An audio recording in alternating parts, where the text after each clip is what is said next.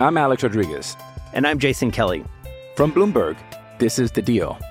Each week, you'll hear us in conversation with business icons. This show will explore deal-making across sports, media, and entertainment. That is a harsh lesson in business. Sports is not as simple as bringing a bunch of big names together. I didn't want to do another stomp you out speech. It opened up so many more doors. The show is called The Deal. Listen to The Deal. Listen to The Deal on Spotify.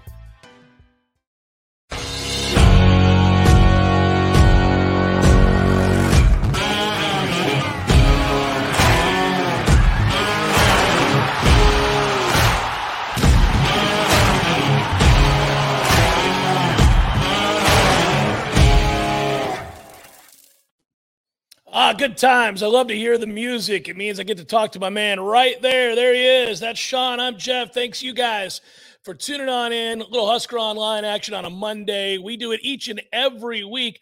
I'm telling you, Sean, it's getting a lot more fun to do these things after victories. That's back-to-back Big Ten victories for the Cornhuskers, and that is what, the first time since 2018? Is that right? Correct. The first time since Scott Frost's first season that they've won 2 Big Ten games in a row. And let me tell you, there's been many of times in that stretch between there that they should have won multiple games in a row, and they haven't. I mean, when you look at point spreads, game projections, so you kind of laugh a little bit. It was Indiana and Rutgers, but you can't really laugh if you're Nebraska. They need each little step. And as you know, you probably watched the game Friday night. It was the only thing on. It wasn't a pretty win, but they figured out a way to win a very ugly game. Hey, and they got an offensive coordinator fired. I mean, Rutgers fired Sean Gleason after the game. So I was laughing. My wife, my significant other, watched me watch that game, and I've gotten so into this season for Nebraska. I'm yelling at the TV. She said, What are you doing? It's Nebraska and Rutgers on a Friday night. Why don't you relax? I said, no, I want them to win this game. Let's go. We're rolling. Hey, we brought you into this war now, Jeff. You are all in on this season, and it got very interesting right away. And if you would have told me, and I wrote this after the game, after they fired Scott Frost, after they fired Eric Chinander, lost to Oklahoma in the way they did, that we'd be sitting here on October 15th with Nebraska still playing meaningful Big Ten football, I would have said no way. So I do think it is an accomplishment that this team has at least put themselves in a position where they're going to play some meaningful football here over the next few weeks. We're going to have Steve Sipple on, as we're wont to do on these Mondays. Tom Dienhart going to join us, longtime Purdue expert, to talk about it from that side of things. And then we'll conclude tonight with Jim Rose. Guys, if you haven't subscribed yet, make sure you like and subscribe here. And what are you waiting on? Just $10 for a membership here for Husker Online, the best in the business. And they got a coaching search going on. We got some back-to-back wins here and really big games. Sean, I wanted to ask you, because Mickey Joseph is now 2-1 since taking over, right? That's the winners of back-to-back games. And now we've got Purdue, a little bit different animal, then ranked Illinois as it stands right now, Minnesota, followed by a roadie against Michigan. What's he got to do in that stretch of 4? 2-2, 3-1? Yeah, I don't know if there's an exact magic number, but I would think at least 2 more wins, because if he can get this team to somehow 6 wins, the conversation gets very interesting. I think if he were to pull off an upset at Purdue, which is very much possible. I mean, I know Purdue is a 12 and a half point favorite as we speak right now. But if they were to go in there and win that game on the road, then they have a bye week. All of a sudden that Illinois game heading into Halloween is going to be massive for Nebraska. October 29th. Then with the Gophers coming in the next week, we don't know the kickoff times for both those games. And by the way, athletic director Trev Alberts and his staff announced that they are expecting the final 3 home games, Illinois, Minnesota, and Wisconsin, to be sellouts. So the sellout streak should survive and live on another year. And then they'll have a new coach or something different next year that probably should keep it alive again. And then I would imagine by 2024, they're going to start a lot of stadium projects and blow things up. So I do feel good about the long-term sake of that sellout streak. And it's very important, as all of our listeners know, to Nebraska's history and what it means. But yeah, this Purdue game is going to be big. It's been sold out for several months. They are walking into a very tough environment we've been to West Lafayette where it's empty. This is going to be packed, and then the fan base is going to be thinking that we can win the Big Ten West there, and they'll have that place rocking. So I would ask you, in order to win this game, Sean, a couple things stand out. We talk about the game on Friday night. Well, several things stand out. But for starters, Casey Thompson's tough. That's all well established, but nobody should have to be that tough. What is Nebraska going to do about an offensive line right now, Sean, that's just simply put terrible? Yeah, I mean, you've watched a lot of football, and it's bad. I mean, when you see the numbers, I mean, Nebraska gave up 26. The quarterback was pressured 26 times on 38 dropbacks. Think about that. So he only had 12 just kind of clean, non-pressured throws in that game, and he still did what he did. Got up. Their tackle play gave up 15 plus quarterback hurries alone. The left and the right side. I mean, it was just, drag racers coming off the edge on every play. And Casey he was joking, but serious. He's like, they were going so hard at me. He goes, I knew at some point they were just going to have to get tired. Like, you can't run like that and keep that same kind of speed for 20 or 30 repetitions. And they did slow down, I will say, like, as the game wore on, but they couldn't run it either. Anthony Grant, I think 47 yards rushing. 45 of those came after contact. So it wasn't like he had any clear runs. I mean, when he ran, he met contact right away on almost all of his rushing yards. Yeah, I thought that was the thing that stood out most to me, Sean, watching that game. It was a gutty win. It's a good comeback. It's nice to get those wins like we're talking about right now so that you could be playing meaningful games, beautiful weather in mid-October, and care about these things. But watching him get hit time and again, I know he had to come out there, and Chubba Purdy came in, and I just kept thinking, I don't know if this kid's going to survive it. And he's really likable because of that toughness. But things are going to have to be better on the road against Purdue, at least in terms of blocking it up, if he's going to make it through that game, let alone the season.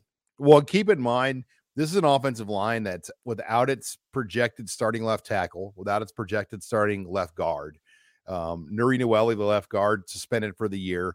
Their left tackle, Teddy Prohaska, out for the year. Then Kevin Williams out with an injury. So that they're down some really important bodies. They've had to shuffle around a lot of different guys, but I do think this line would probably look a little bit different if they had these guys back, and they don't. So it's really put them in a tough spot because Bryce Benhart at right tackle is underperformed. So then they put Hunter Anthony in. Well, he underperformed. So they're just, I think for Donovan Raiola, who's been at Nebraska for now 9 or 10 months, his job is so difficult because he didn't have any time to really even bring guys in here to recruit. And, so he's trying to make it work, and they just don't have a lot of material right now available. Hi, it's Sean Callahan with Husker Online. We all have smartphones, and we all know they're pretty amazing, but they also can be amazingly distracting, especially when we're around other people. So US Cellular wants us to reset our relationship with our phones by putting down our phones for $5. That's right. A company that sells phones wants us to put down our phones and see what we find. Learn more at uscellular.com/built for us. I see Sip is waiting in the green room. We don't make stars wait around here. Let's get him in. Here he comes. There he is. Hello, Mr. Sipple. How are you? Good, Jeff. And how are you doing? I'm well. Thank you very much. Actually, you wrote the story on Casey Thompson's toughness, right? Yes, I did. Yeah. Let's talk about that. That kid took a beating. Sean and I were just chit-chatting about it. What to do now moving forward with this offensive line? Yeah, I heard Sean soften it up with a very palatable euphemism. They're underperforming. That's a nice way to put it. Thank you, Sean. That was very kind. They suck. I'm mostly joking. I don't know what the answer is. There's a few moves they can make that maybe Sean talked about. I mean, Brant Banks is out there. They don't have a lot of options, but Brant Banks played pretty well against Indiana at left tackle. You could try him again and move Corcoran inside to guard. I don't know. I mean, that's one thing. You got Henry Lutovsky as a guard he's been rotating with Bando on the right side, right guard. Maybe try him a little bit more. They don't have a lot, though. There's just not a lot they can do. Unfortunately, I think what you're dealing with is a line I think they're trying as hard as they can. This might just be as much as they got, which is scary. I'll tell you why it's scary. And I'm not talking about pass blocking. I was just thinking about Anthony Grant earlier today. So Purdue ranks 18th in the country against the run. I mean, Purdue's got a real defense now. So then Nebraska plays Illinois, which ranks 3rd in the country against the run. Then Nebraska plays Minnesota, which ranks 6th in the country against the run. And then Nebraska plays Michigan, which ranks 7th in the country against the run. So, I mean, it's other than that. Yeah. I mean, I don't know what all the sack numbers are, but I will tell you this. I know Michigan has 22 sacks. They might get 10 against Nebraska. So yeah, it's going to be rough. They're going to have to really put their heads together in that offensive staff room. Seriously. Yes. I don't know. Raiola, he came into such a tough spot too. I mean, it wasn't like he had any time. I mean, he didn't bring Hunter Anthony here as his transfer. That was done by Eric Chinander. Kevin Williams was basically brought in through a relationship with Mickey Joseph there, and that kind of happened before he got here. So there really wasn't much. I mean, sure, there were transfer portal guys he could have tried to persuade, but they didn't see anybody out there. They also didn't think that Teddy Prohaska was going to get hurt for the year again. They didn't know Nuri Noeli was going to get suspended for the year. So it's just a bad hand of cards all around for this O-line. Yes, Sean, you're right. I mean, they probably brought Teddy Prohaska back a little too quick, but out of need. I mean, I understand it. I'm not, we always try to be fair to the people we're dealing with. And in fairness, I probably would have tried to bring him back quick too.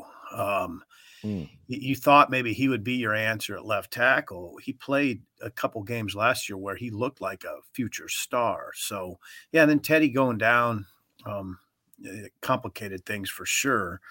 And you just expected more out of Bryce Benhart. I mean, he's getting, I know he's only a sophomore, but Sean, I think this is his 4th year in the program. It's kind of time for that guy like that to round into shape, and he just didn't. I don't know why. I mean, it's sort of perplexing. But that's their biggest problem. Hey, you know what? It's not even close really at this point as to what their biggest problem area is. It's the offensive line, and whatever you would identify as the next biggest problem area is a long ways back. I was going to ask you to flip it and go to the other side, Sip. You going? O'Connell's good, and Charlie Jones is a nice player for Purdue. We're talking about their offense going against Nebraska. What's going to happen at corner? Oh, hey, Jeff. I mean, that's a critical question. I mean, will Quentin Newsome? Jeff, we talked to Mickey tomorrow, Mickey Joseph, and we'll ask him about Quentin Newsome's got a groin issue. If it's not him, it'd be Brandon Moore, which is a really interesting story. Brandon Moore, before this year, only played 3 games since the start of the 2019 season for a variety of reasons, I guess. But he's 25 years old. And, he had a critical pick in the second half the other night. He looks like a pretty good player. And then on the other side, you have a little true freshman, Malcolm Hartzog. Now, how can those guys hold up? Will they have to hold up? I don't know. I mean, it looks like they might. And I guess I'm kind of confident that the defense is playing much better. Jeff, the numbers in the last 2 games for the second half are astoundingly good. I mean, they have held teams to, they're back-to-back shutouts in the second half. They've only allowed 8 first downs in the last 2 second halves of games. The opponent hasn't even got into the red zone in the second half of these games. They haven't. I mean, they're only averaging 2.2 yards per carry in the second half. Indiana and Rutgers, 3.3 yards a pass in the second half of those games. So they've locked it down. They're playing well. But Newsome is an injury to watch, and so is Luke Reimer, the inside linebacker who went out of the game the other night.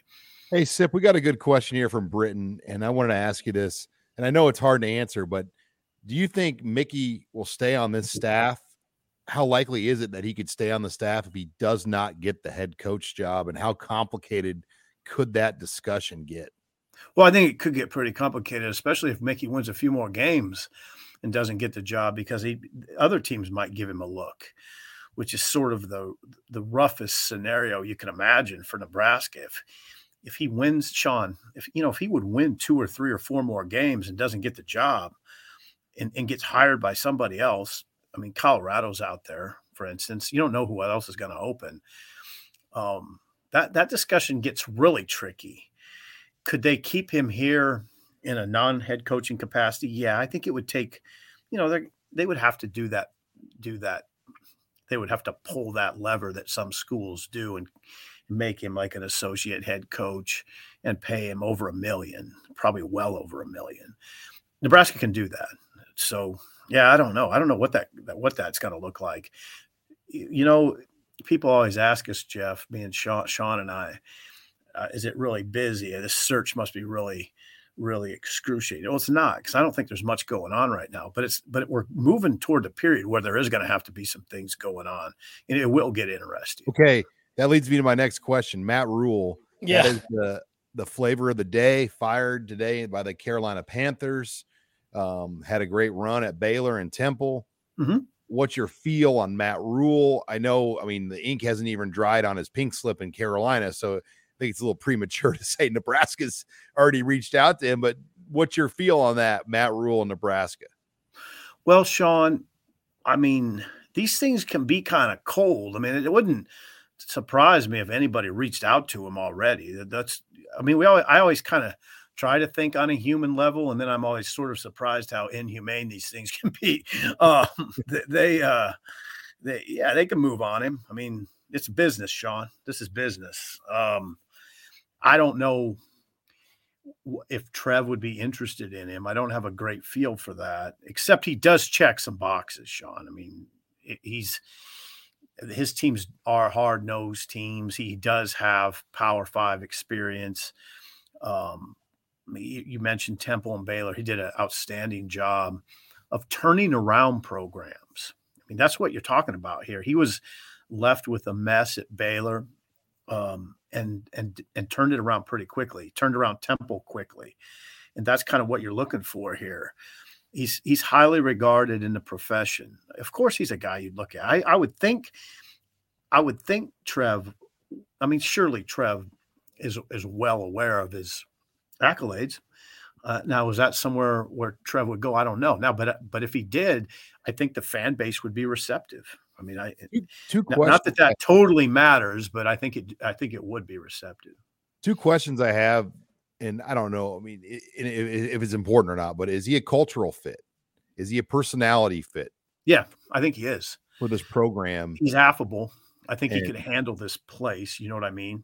Should it matter? I think it matters, Sean. I do think that matters. There's certain guys that you almost rule out because the fishbowl. That's what I'm getting at. There's just certain guys that A, they don't want to handle the fishbowl, and B, they're not very good at handling the fishbowl, and they know that. They know their limitations. But I think Rhule is someone that could. I'm familiar with him. I think he could handle it here, and I do think that's a factor in this. Because there's guys out there, and I'm not going to name them, but we've talked about it. There's certain guys that wouldn't want to do it. They just wouldn't want a place where it's always where the attention is always so white hot here. But I think Rhule could handle that. And he's done a remarkable job. You're right to hit on it. I was going to ask that question too. I'm glad Sean brought it up, that you're talking about a guy whose greatest successes have happened in college and who loves the grind, and I think would love and welcome the attention. This is a great job for the right guy. And if you attack it, you're a conquering hero pretty quickly. I don't think it's going to take too long for Nebraska.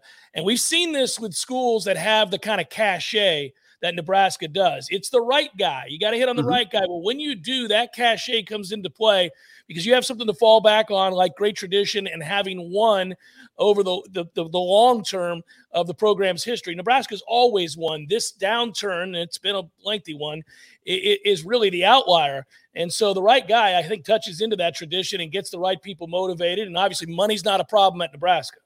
There's not, Jeff, you're exactly right. I'm like you. I'm adamant that with the right guy, it can turn quick. And Shaw and there's nuances in this discussion that are really important.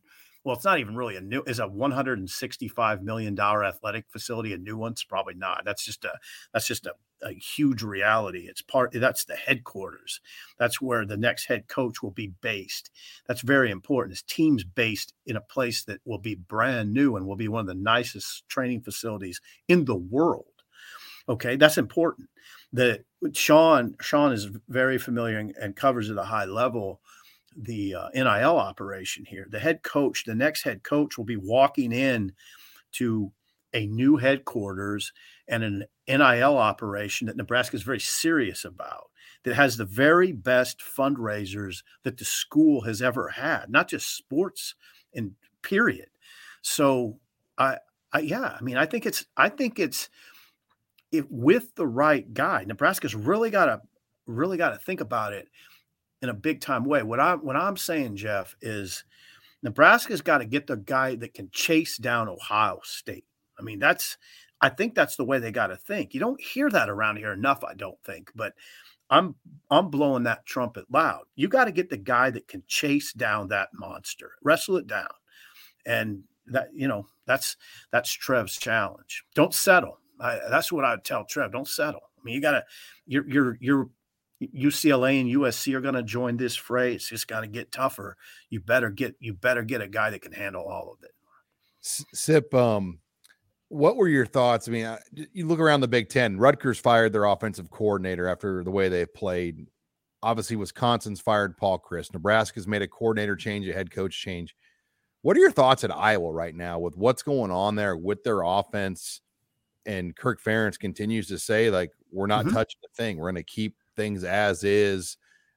You watched a lot of that game. I mean, what's your thoughts on Iowa's offense and the fact that they just kind of keep riding with things and ignoring maybe some of the issues that they have right now? Well, I mean, in a sense, I guess I would take up for Brian Ferentz and his father in that they really got dealt a bad hand at receiver injury wise. They don't have much at all at receiver. So I think that, well, I know this because I've read it, that Kirk Ferentz, in evaluating his son, takes into account the lack of firepower there. I mean, I don't know about the other night, but they were lining up Laporta as Sam Laporta, their very gifted tight end, as a receiver for much of this season.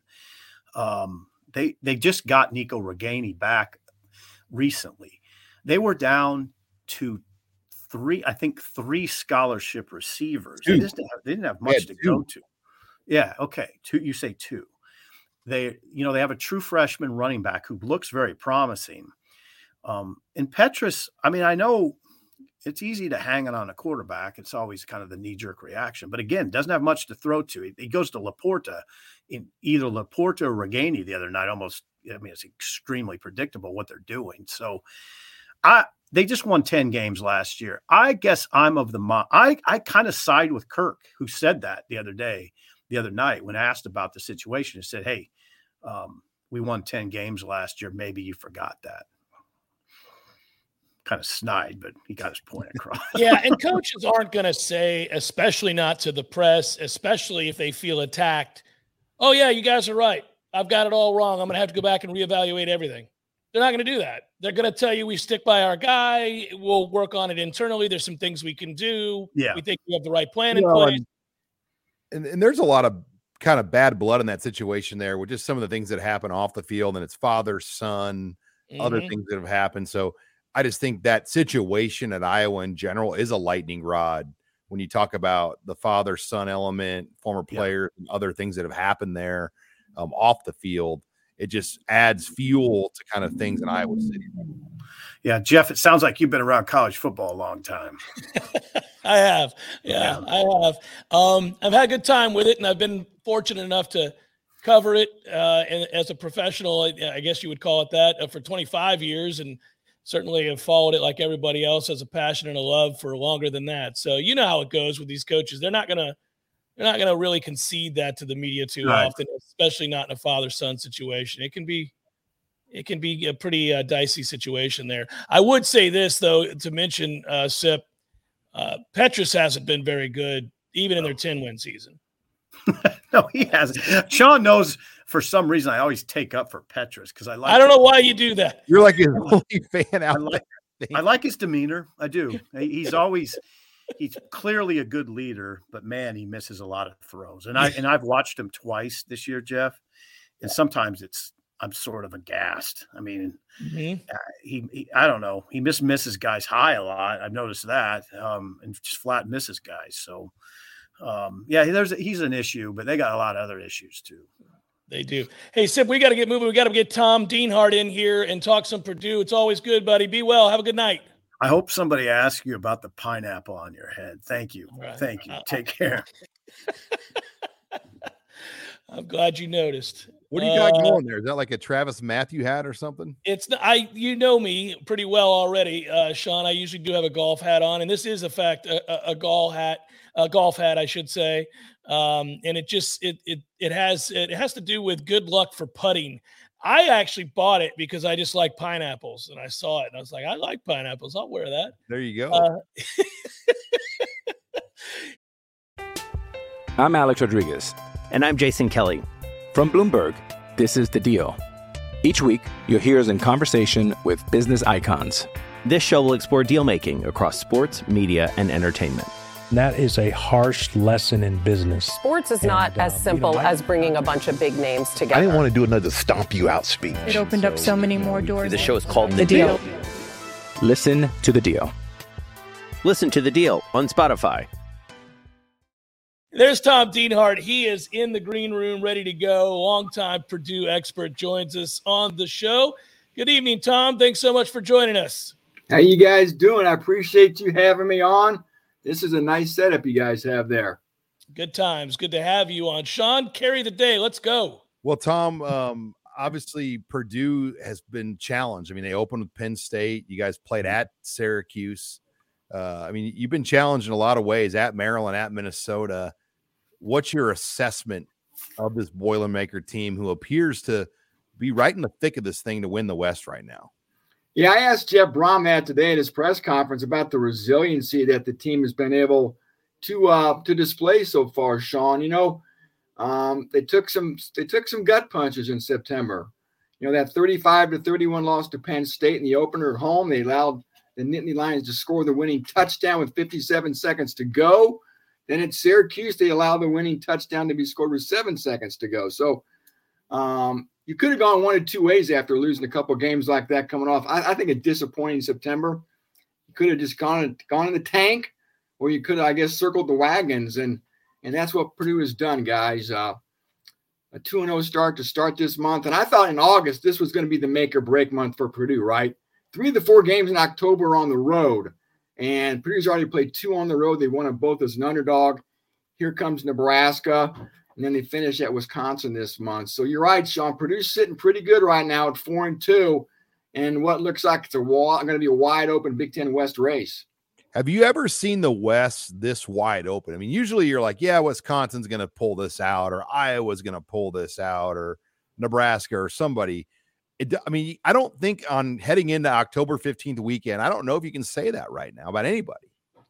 Yeah, you can make a case for 3, maybe 4 schools. I know we spoke earlier today, and you don't want to give up on Wisconsin yet, right? I certainly don't want to either. There's too much pedigree there. Maybe the coaching change sparks them. And we talked about Illinois, one of the bigger surprises nationally. They certainly look like they're going to be legit. And then Purdue obviously is making a little bit of noise too. And I don't want to give up on Minnesota yet either. Once they get Mo Ibrahim back, I still like Tanner Morgan. I like PJ Fleck. A big game this weekend in Champaign for Minnesota. So, Yeah, I mean, I think any of those 4 teams or so right there would have a shot. And I know Nebraska too, Sean. Obviously, they're sitting at the top of the Big Ten. So, heck, we got to keep them in the conversation too. So, I certainly can't recall any year where the West looked this wide open. I mean, if Nebraska wins in West Lafayette, then you can start making a case for them. But, you know, the tiebreakers are going to be so big in this thing. And, you know, any tiebreaker you get, that's why that Purdue win at Minnesota was just massive, because I felt like the Gophers had a great schedule, and winning the tiebreaker on a year like this over them could be the difference. Yeah, you're right. That was a good one for Purdue to get in his back pocket. And, you know, back in August, when you're picking wins and losses, you're going through the schedule, right? That was a game I had a big L by for Purdue. So that was a surprise. And you're right. Could end up being a victory that looms large as we head down the stretch if you start looking at tiebreakers and whatnot. So Purdue, guys, has their next 5 games are all Western Division opponents. I talked about the rest of October a moment ago. November, 2 games at home, 2 on the road, Iowa, Illinois, Northwestern, and Indiana. Boy, I never would have thought, you know, back in August, that game in Champaign on November 12th could be a big one. But, boy, it certainly could be one that has a big impact on who wins that division. Yeah, you look at this Purdue team. They lost a lot of great players, you know, the last 2 years.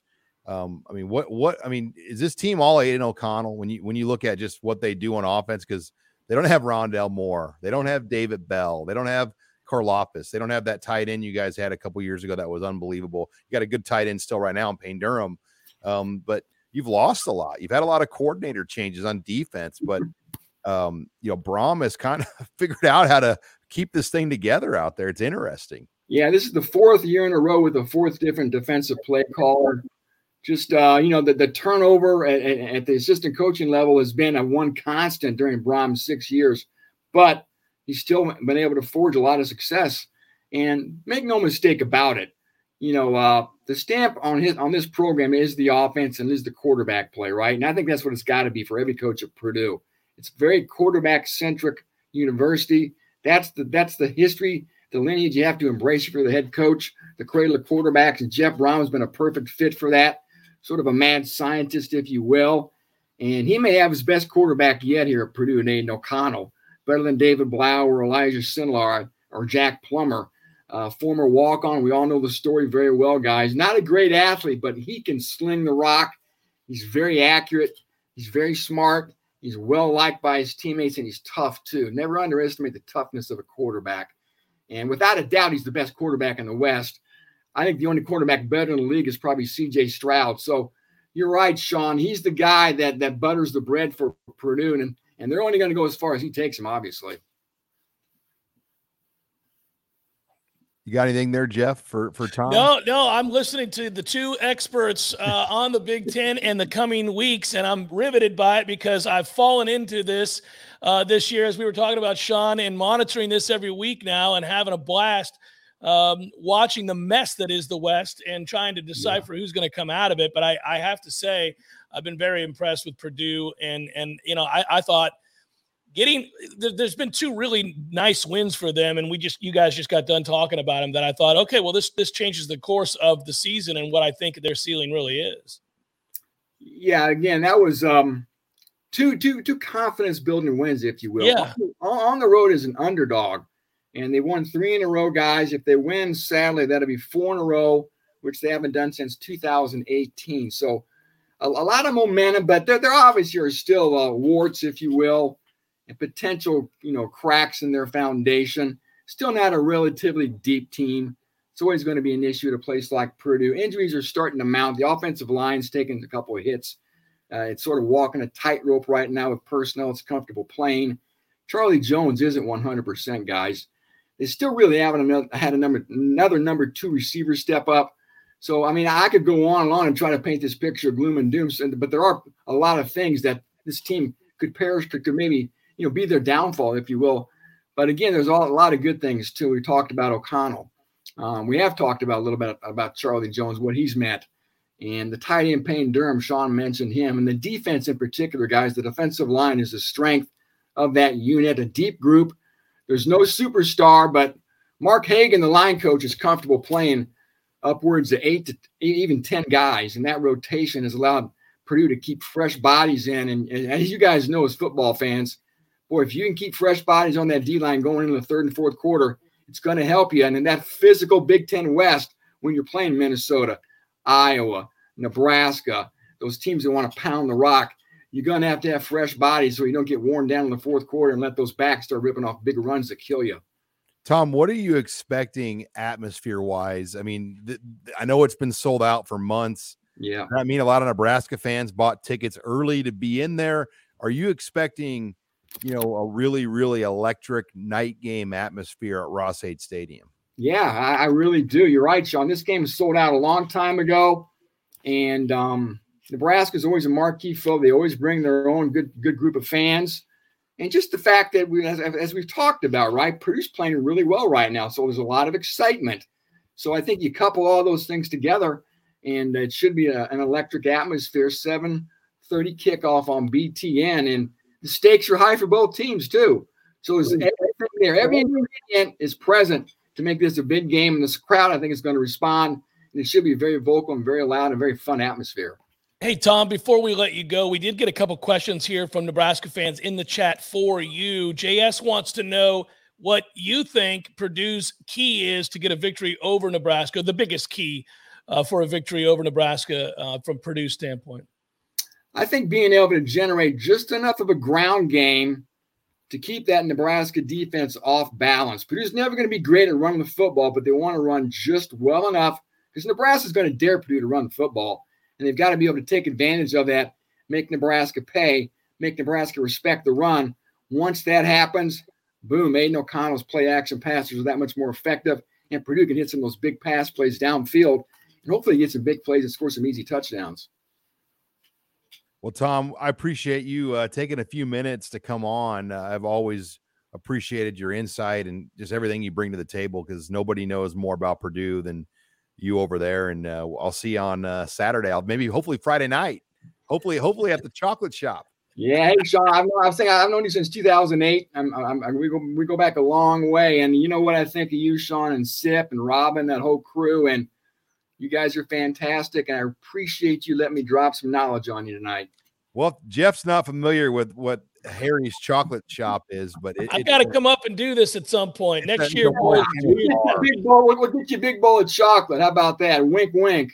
I'm good with that. I'm good with that. Wink, wink is right. I'm in. Hey, Tom, be well, sir. Have a great evening. Thank you so much. All right. Take care, fellas. Thanks, be well.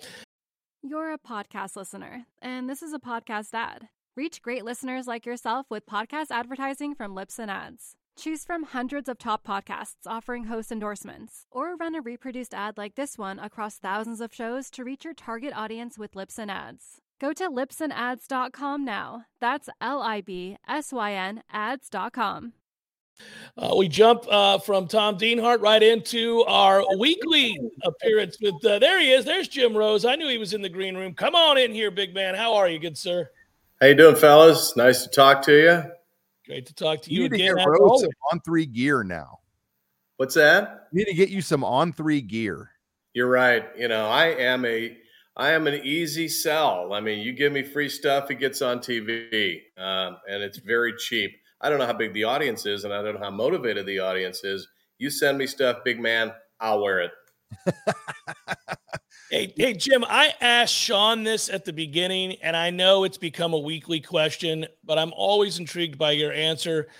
I have an opinion, but I'm way over here. It doesn't make a difference what I think of this. Mickey Joseph's 2-1 now since taking over, but we've got Purdue, Illinois, who's currently ranked, Minnesota, followed by a road game against Michigan, who's got Nebraska outgunned by a lot. What's he got to do? 2-2, 3-1? Is there anything he can do? I'm going to ask you every week. He's playing himself into the conversation. There's no doubt about it, guys. I mean, you can't argue. It's 2 wins. And many people speculate that if Scott Frost had been the head coach, it's 2 losses. I don't know about that. Rutgers, and we talked about this a week ago, Rutgers did not have a Division I offense. And the reason that Sean Gleason got fired yesterday is because he did not prepare a quarterback for the game. And that's his job. And they did not have a prepared quarterback. Noah Vedral was absolutely ready to go except for his thumb. And we all saw, I mean, he couldn't even throw the ball on a bubble screen. So they really, really just didn't have anything offensively. And they were hoping that a 13-0 lead would hold up. It didn't. But yeah, the team is 2-1 with him as the head coach. And this game this week is really big for Nebraska's season. And I look at everybody's schedule the rest of the way, and there's no doubt that Minnesota has the toughest schedule of anybody that's a contender at this stage of the season. They got to play at Illinois, they got to play at Penn State, at Nebraska, at Wisconsin, and then they got Iowa and Northwestern and Rutgers around those. Nebraska, if the Huskers can get a win Saturday night, clearly have the easiest schedule. You know, you got Illinois at home, you got Minnesota at home, at the Big House. Then you got Wisconsin at home and at Iowa. And we know that Iowa's in the throes of a very disappointing season. So this game with Purdue is really big for both teams. And if Purdue wins this one, they look really good. You got at Wisconsin, you got Iowa at home, at Illinois, Northwestern, at Indiana. So this game Saturday night looms pretty large for those two programs, I believe. Rosie, what you make of the offense? I mean, they did for Nebraska. They just didn't look ready. I mean, you put it on the offensive line, you put it on Mark Whipple, who, you know, he's clearly battling some health things on the side. I mean, I saw him at the hotel on Thursday. He has a surgery, and at the stadium, he has one of those little surgery scooter deals, and he had to use a golf cart to kind of get in and around the field. I mean, he's 65 years old and has been battling some things. This offense didn't look really in sync at all, other than maybe a few series that won them the game. It's very puzzling, Shawno. I continue to be aghast at why Nebraska doesn't commit more to the run. And that I think the low point of the second half was blowing it on 4th and 1. They didn't even have Anthony Grant out there on 3rd down. When you go empty backfield on 4th and 1, the whole solar system knows you're going to throw the ball. So I'm puzzled by this. I thought that maybe there was some friction between Frost and Whipple, that Frost really wasn't ready to give up play calling and game planning. But when he disappeared, I got the impression that, okay, this is the way we're going to do things. Mark Whipple's in charge of the offense. Mickey Joseph has input, but he's leaving the offensive staff in control of the game plan and then the execution in game. This team is not going to win very many games the rest of the way without a running game. Can we all agree on that? I think Anthony Grant is the best back Nebraska's had since Amir Abdullah. I mean, I've been really impressed with the guy. He's physical, he's shifty, he's got a tremendous lateral move that's going to be tough. Here's the difference. The defenses the rest of the way are going to not only punch Nebraska in the mouth, they're going to knock a few teeth loose. So what we're seeing the rest of the way is big boy physical football. And Tom said it, you got injuries at Purdue.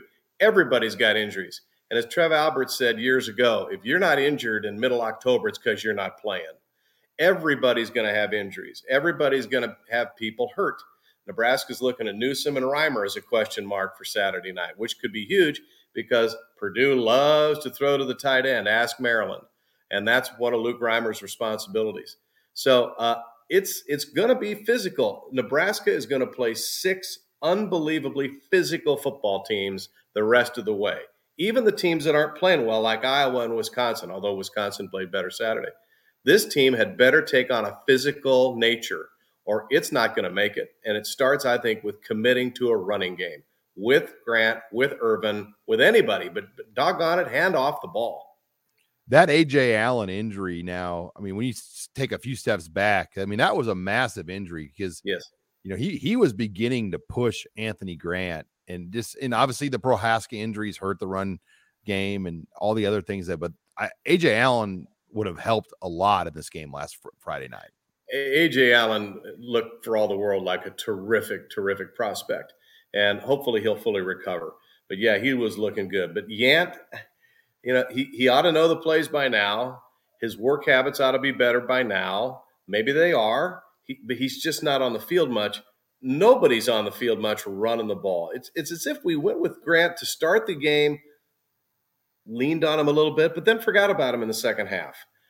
You just can't do that. I don't think Nebraska wins this week without a great running game. I don't think Nebraska beats Illinois without a good running game. I'm not sure about the Minnesota game, and they're certainly not going to win at Michigan unless they can run the football, control the clock, shorten possessions. I know that may not be something Mark Whipple wants to do, but that's how you win in the Big Ten. And as we've talked about for the last 4 years, guys, one of the biggest problems that Scott Frost brought with him to Central Florida was when he hired his staff, not a single one of them had ever coached in the Big Ten Conference.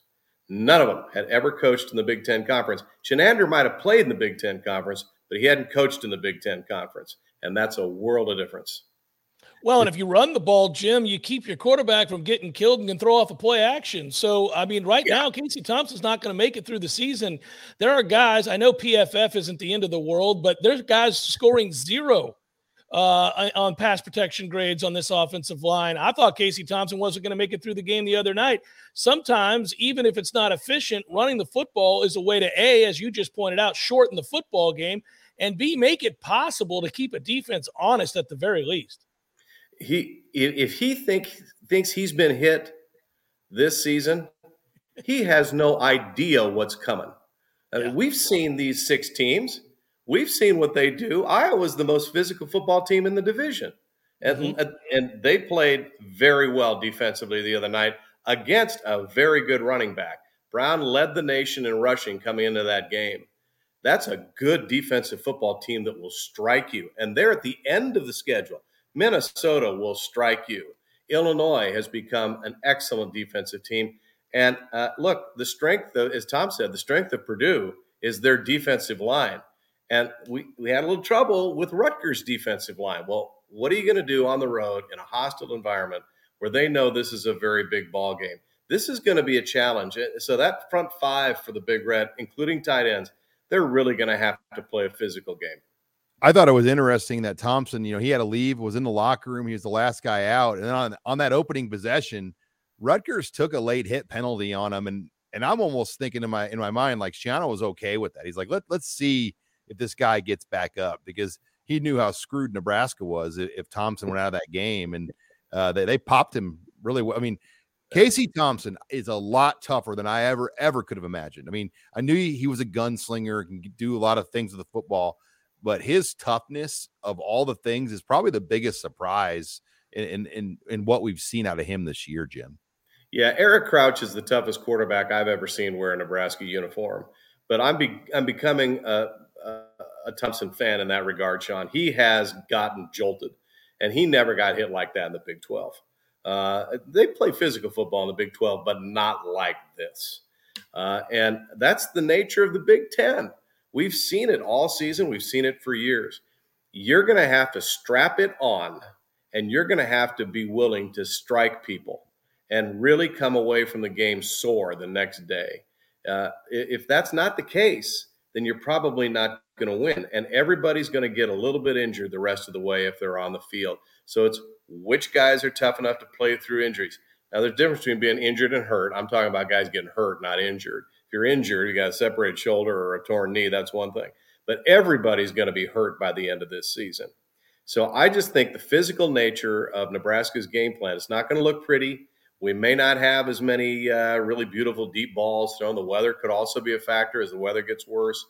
But I just think for Nebraska to win the rest of to have a shot at this division, and they've demonstrated that they believe they can, it's going to have to take on a physical personality the rest of the way. I don't know about 2 backs, but maybe 2 backs wouldn't be a bad idea. A little option here and there, not a bad idea. I love the shallow crosses that have now sort of become Casey's go-to play, especially on third and mid-range with the tight ends and with Washington. But this is a whole different level of physicality that Nebraska is entering into starting this Saturday night, and certainly a week from Saturday when Nebraska plays Illinois. You're a podcast listener, and this is a podcast ad. Reach great listeners like yourself with podcast advertising from Libsyn Ads. Choose from hundreds of top podcasts offering host endorsements, or run a reproduced ad like this one across thousands of shows to reach your target audience with Libsyn Ads. Go to libsynads.com now. That's LIBSYN ads.com. Jim, as we kind of wrap this week's discussion up, I do want to ask you one coaching question. Matt Rule became available today. pretend that you were a fly on the wall in Trev Albert's office when those emails or calls or texts came in about Matt Rule, and is he in this conversation now for the Nebraska job? It's a good question, Sean. I went through in advance of this just to show how much respect I have for this podcast, the Monday Rundown Live. I did a lot more homework than I normally do. I looked at the top 20 teams in college football this week.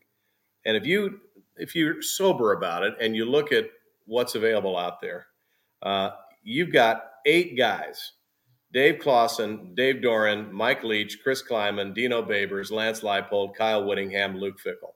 Those guys are in the top 25 right about now, or in the top 21, 22. Those are the guys in the top 25 that you would think would be gettable.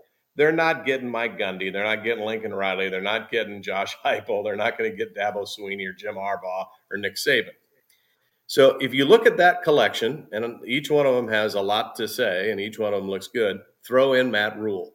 What Matt Rule did at Baylor and Temple is pretty impressive, and it had to do with his ability to develop people, develop talent, get guys nobody else really thought much about or wanted, and turned them into players. All of the guys that were drafted into the NFL off the Dave Aranda team were recruited by Matt Rule at Baylor. And he has a pedigree in the Big Ten. Penn State guy, has a lot of experience in that level of football, even though he didn't coach as a head coach in them. So I don't know how you rule him out if he wants to get back into college ball. Maybe he does. Nick Saban found that he didn't like it in the NFL, and look what he did when he came back to college. But I don't know how you rule him out because he checks a lot of boxes. And maybe from a financial standpoint, because I'm not familiar with all of the details of his agreement with the Carolina Panthers, it was a $62 million guaranteed deal. You wonder if financially it might not be a fit because he could mitigate some early salary, so as to maximize his buyout from the NFL. I don't know any of those details. But how do you rule the guy out? He's got to be in the conversation. He checks every box. And I certainly think that's something that Trev has to consider. And I would throw this out at you too. I think Mickey is a candidate on a lot of levels, maybe as head coach, maybe to stay on the staff as in an elevated associate head coach position. But you can't argue against what's happened at Oklahoma when it comes to hiring an assistant who's never been a head coach.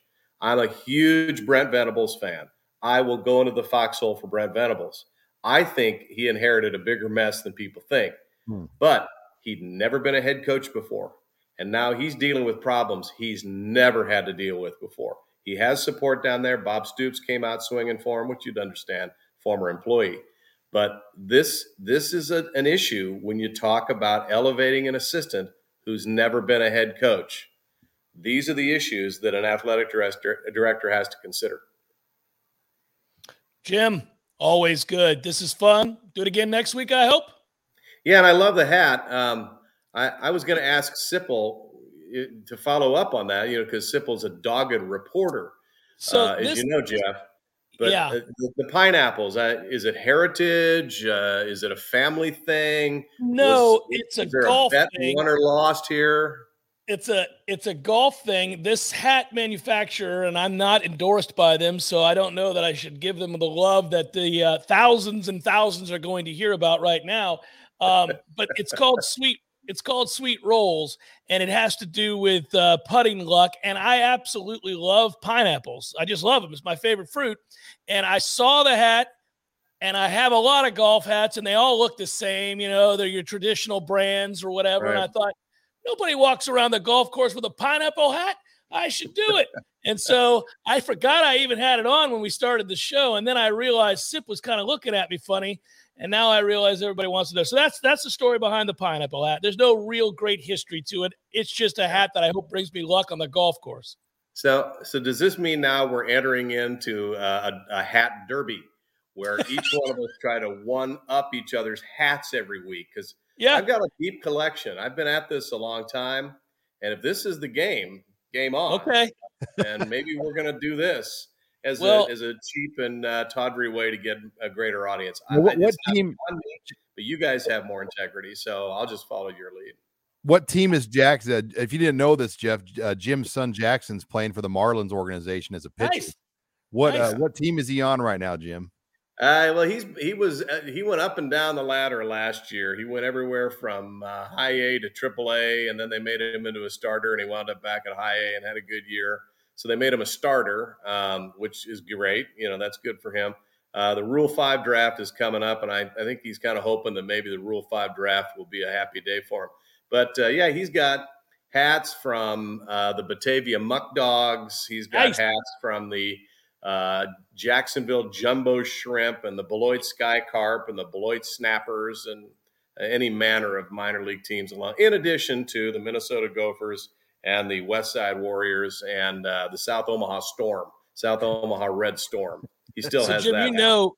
Sean and Jim, you both know there's nothing better than those minor league caps and those, all of those minor league ballparks and the stuff they go through to try to get people to. It's the best. There he is. There we go. There he is. That's the man. There he is. That's my favorite ball player. Jackson on the show. Yeah. That's doable. He's probably World Series. He'll handicap the World Series for you. Hey, by the way, it's a small world. My best friend from college, until recently, he chose to leave, was the vice president of marketing for the Marlins. So it's a small world. Yeah. Tough job, Jim. Tough job to market for the Marlins. I swear. Yeah. You definitely need to be bilingual. That's helpful. And if you're bilingual, that opens up a whole market for you. But his highlight this last year actually came in the offseason, because he was working out a drive line down in Scottsdale with, among others, Shohei Ohtani, and nice. he actually threw bullpen to Ohtani a couple times, a couple of broken bat ground balls to short, and that was the highlight of his entire baseball season. Getting Shohei Ohtani in a bullpen session to have 2 broken bat ground balls to short. And no matter what happens from here, he'll always have it, which is really cool because Shohei Ohtani is kind of a unicorn right now in baseball, doing things we haven't seen since Ruth. So pretty cool. Well, thanks for asking about him, fellas. And it should be a great game Saturday night. That'll be a wild atmosphere in West Lafayette. That's a good football coach. That's a tough team. And you mentioned it, Sean. They've lost a lot of material over the years, but they still keep moving it up and down the field. Yeah. Well, thanks, Rosie, again. And talk to you in the morning on KFAB. See you soon. Have a good evening, guys. Be well, good sir. We'll talk to you again next week. Sean, this was fun again. Always is. I want to remind everybody before we sign off real quick. Husker Online, of course, the best in the business covering Nebraska. We're talking about years and years and years of experience, great insight and professionalism. I don't know why you wouldn't sign up for a paltry $10. I feel like we're undercharging you. I would ask for $50 a month, maybe $100, but they're forcing us to say 10, so it's 10 a month for you guys for Husker Online. No excuses. Let's get on board here, everybody. We'll do this again next week on Monday. I look forward to it. Sean, it is a big game, buddy. I don't, just you and me talking, I don't suspect Nebraska's going to win this game, but boy, if they do, it heightens the level of interest and really changes the ceiling of what's possible for this year. Yeah, if they were to win in West Lafayette as a double-digit underdog, which is possible, this would change everything with Mickey Joseph too. I think. Yeah. All of a sudden, you have to really start saying, you know what, this is the direction it might be heading, versus like, hey, it could get there. This is a fun story. But yeah, the back end, as all of our guests have talked about tonight, the back end of this schedule is brutal in terms of just the physicality each one of these games is going to bring and the defenses. And I think we're all smart enough to know that Nebraska's offensive line right now has issues. And we're all worried about Casey Thompson too. That's the other conclusion I have about tonight's show is just the health of Casey Thompson over these final 6 games is going to be dicey with the number of hits he could take. Yeah, with Tom Dienhart and then Jim talking about it as well, and then you and I talking about it at the beginning and Sip talking about it, I kept thinking, do we really want to stress that this offensive line is a profound weakness about to face off against 4 of the best defensive lines in the country? That's a toughie, but you are preparing people for what they might see and what they have to overcome. Hey, I want to thank Trey for producing again tonight. Sean, it's always a pleasure to be with you, buddy. I want to thank all the people that were watching online and who will be listening on the podcast as well. You're what makes it go. Just $10 a year, Husker Online. You should get started with it right now and get your membership. We'll do it again next week. Until next time, for Sean, I'm Jeff. Be well, everybody. Take care.